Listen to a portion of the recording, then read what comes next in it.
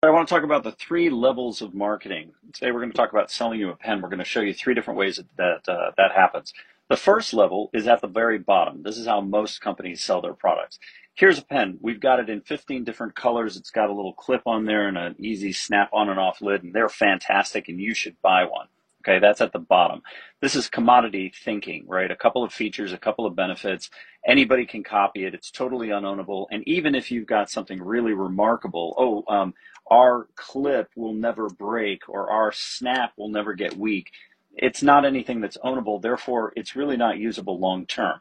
Okay, so that's at the bottom. The next level up is we're locking down on a particular feature or benefit. So let's say that we were talking about people, maybe contractors or something that had to work writing up a lot, right? So they've got a clipboard, they're looking up and they're making notes as they're looking at stuff, whatever, and the pens are constantly frustrating them. And so a pen company figures that out and they say, hey, we've solved that by making a pen that'll write upside down. Okay, well, that's great. And so for the people that have that problem, now this pen became more valuable, right? Now it's just not any pen, but it's a pen that solves my problem. And I would say maybe 15 to 20% of companies really kind of like evolve from that 90% bottom feeding group and figure out what that is.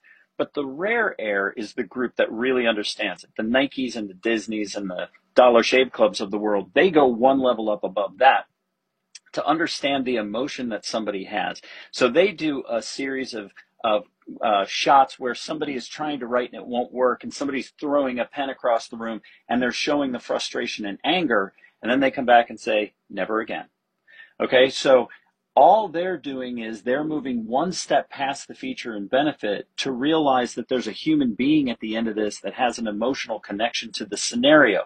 And by showing how well they understand that emotional situation, the frustration of not having a pen, this pen becomes incredibly valuable, because now we've gone from just something that anybody could buy to something that's part of a group of pens that are solving the same problem, to a brand message that says we're about not being frustrated. Not being frustrated now opens the door to a number of different products, all of which could ladder up to, hey, if you're a person that has a situation like this that's super frustrating, we've got solutions that match that.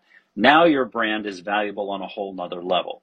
That's what those mega successful brands do, and that's how they differentiate. Shortcast Club